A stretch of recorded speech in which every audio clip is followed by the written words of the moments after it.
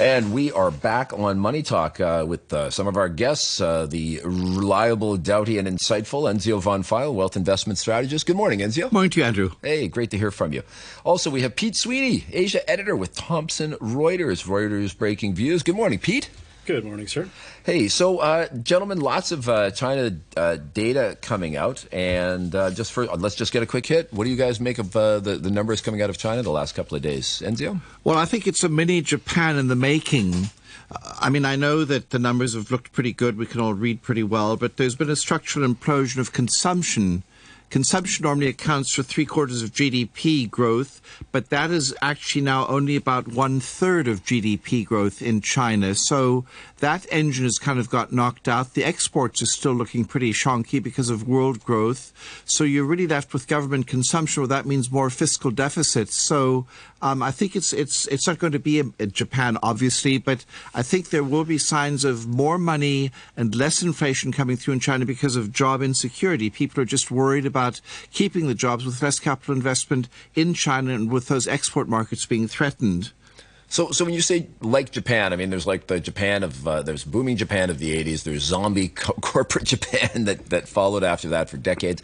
But now you're saying loose monetary policy, but not really inflation because of an anemic market. Is that the Japan you're talking about? Well, because of anemic demand, because people are saving their pennies because they are worried about their job security. Also, for instance, with the hukou system, whereby the the Chinese rural laborers can't really just migrate to places where there are jobs that easily because of the registration system, the household registration system. I think it's just going to make China's quite realistic. I mean, it's not going to become a Japan because the Chinese are more practical and more sort of down to earth about these things. But I think there are signs that one has to at least be careful. Yeah. Peter, what do you figure?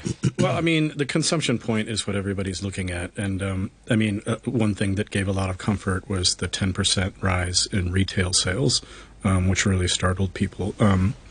And that combined with the signs of the falling housing prices might be bouncing back, I think are big reassurances because, I mean, housing, real estate is a quarter of economic output, or at least it was before this crash. It's 70% of household financial wealth, so there's a wealth effect. So if housing was going to keep on sliding, I mean, it's by no means out of the woods. Investment is still down. Construction is still down. It is not driving growth, but a continued slide in prices would just be disastrous for everything else. So that flattened out. Consumption is back, but it's important to note that retail data does include some government consumption, so it's muddy. We had some reports from like Tencent saying that they track spending through their WeChat app, so they have pretty good visibility on that. They said a lot of the spending was concentrated on kind of cheaper items, low tickets. And then at the top end, it's healthy. So Porsche had a record-setting first quarter. Excuse me. But there's plenty of mud still in there. And the point about really building confidence in the ordinary consumer back is what everybody's looking at. I mean, it's worth noting that everybody is looking at this massive stack of household deposits that got accumulated during the pandemic. Chinese savers added another 10 trillion yen to their deposits in the first quarter. That is not revenge spending, that is hoarding. So, yeah, okay, that's when Enzio talks about saving their pennies. It's a lot of pennies that add up. So, looking at these consumption numbers, I did not know that it included government numbers, which is a little bit odd.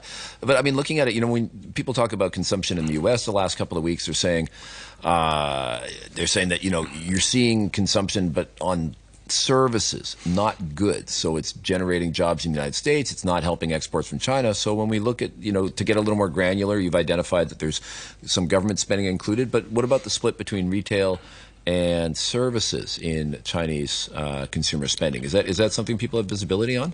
Well, the services are looking much better, but how could they not? After the lockdowns, I mean, you're talking about people unable to go to restaurants, unable to go to movie theaters. There are these vast sectors of kind of the low-end economy that were just completely frozen. So we expect any of all the sectors, keeping in mind that manufacturing never got hit that hard. Even at the worst of the pandemic, the factories kept running. They kept building stuff. The manufacturing problem now is weak external demand, as well as internal. But services we expected to come back, and that's good. I mean, they're big employers. is it going to? It's not going to drive a big boost in headline growth, but in terms of the quality of ordinary people's lives, if you work in a restaurant, that's pretty good news. But yes, as you say, it's not going to drive imports, and imports are still contracting, mind you. We had a miserable first quarter, more or less. The rate of contraction has slowed, but if you're a foreign company that's hoping for some boom in Chinese demand, you're disappointed. However, I would point out the silver lining. So far, if you're a country that's worried about China exporting inflation, you still are not really worrying about that. CPI in China is down to like 0.7%. It's been falling. So any concern that there's going to be some sort of big boom out of China that's going to complicate central bankers' jobs elsewhere does not seem to be loading up anytime soon. Yeah, Enzio? Yeah, I agree with that. I think that even though the services spending is up a little bit, it's still growing more slowly, apparently, than before the COVID-19 panic back in 2019, surprise, surprise. So I think that it's just an overall what we economists call precautionary saving, what Peter was alluding to, and I think that that's going to continue that because that's of the structural issue of just job insecurity. And I mean, job insecurity, education. I don't know. Are either one of you looking at kind of education consumption? If that's having an impact on inflation in China, are people still spending more and more on tutors? I mean, that kind of got cut out by the government. But is education the sector that you're considering the inflationary pressures there? No, I mean, I think most people are worried. I mean, that would be an entirely domestic effect because it's a service. And as you noted, there's been this very odd kind of crackdown there. A lot of kind of attempts to forcibly control what consumers are spending on. So less money spent on housing and education, more money spent on whatever the government wants to. I'm not sure what the positive things are, but the whole common prosperity thing has been kind of trying to reallocate stuff. You can be sympathetic to some of it. Like, I mean, Chinese parents were kind of in this race to the bottom in terms of spending more and more to compete to get their kids into top schools. It was messing with real estate prices and neighborhoods with good schools. The whole thing had kind of gotten a little bit psychologically messy, so the government tried to break that, but it was terrible. It basically put that industry out of business. Yeah. But the main thing is, like, when you don't have strong real estate construction, you don't have strong demand for the commodities that tend to make people worried. So with that still off the table, I think the overseas, I mean, and unless you're a commodity exporter, you can relax a little bit. So, you raised earlier this idea about China not export. Okay, so inflation's low. China's not going to be exporting inflation. What is going to hit inflation outside of China is American government spending. We got a big fight on right now about the debt ceiling in America. Enzio, what's your take on this? I mean, don't we go through this every year? They have a big fight about whether or not they're going to raise the debt ceiling. And every year, every day, and the U.S. government hasn't defaulted on its debts because that would be the end of civilization as we know it. But I mean, what's your take on all this? Well, I call it apple cider.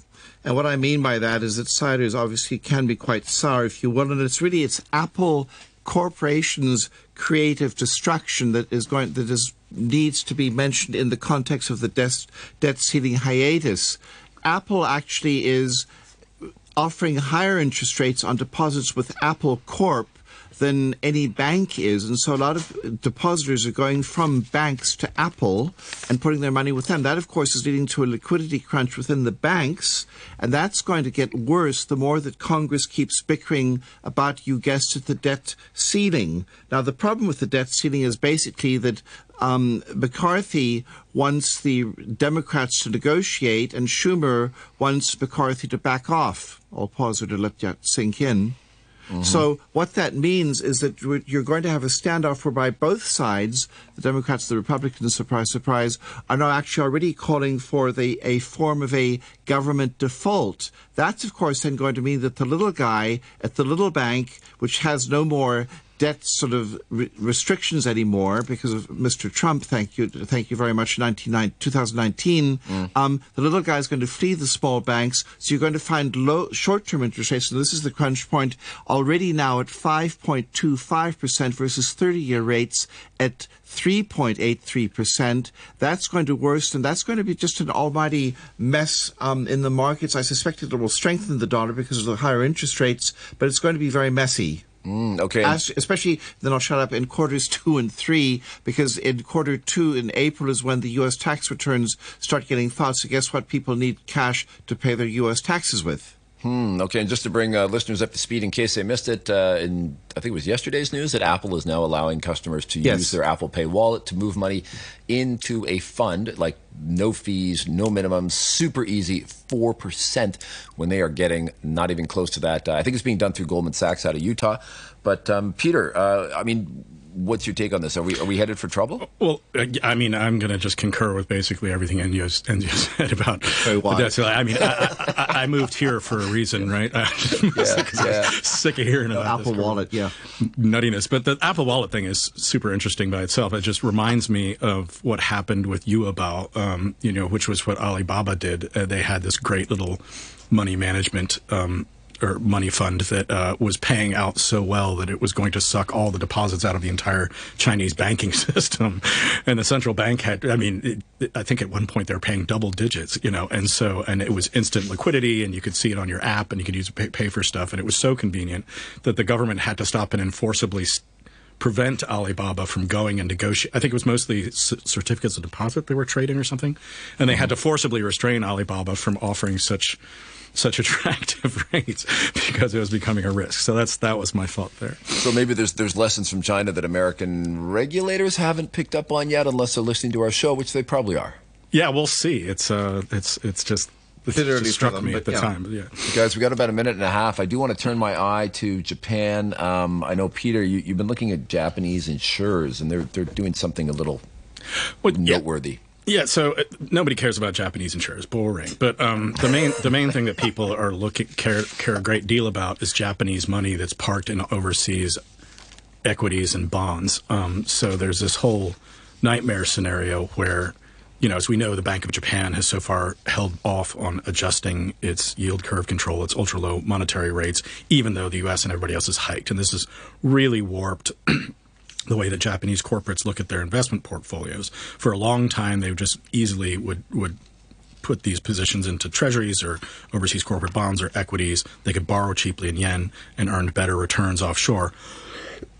Now, with the yen plunging and volatility increasing, hedging costs have gone up. So they've started repatriating money. So this one insurer, Fukoku, just announced that they're going to close down the entirety of their hedged overseas bond holdings.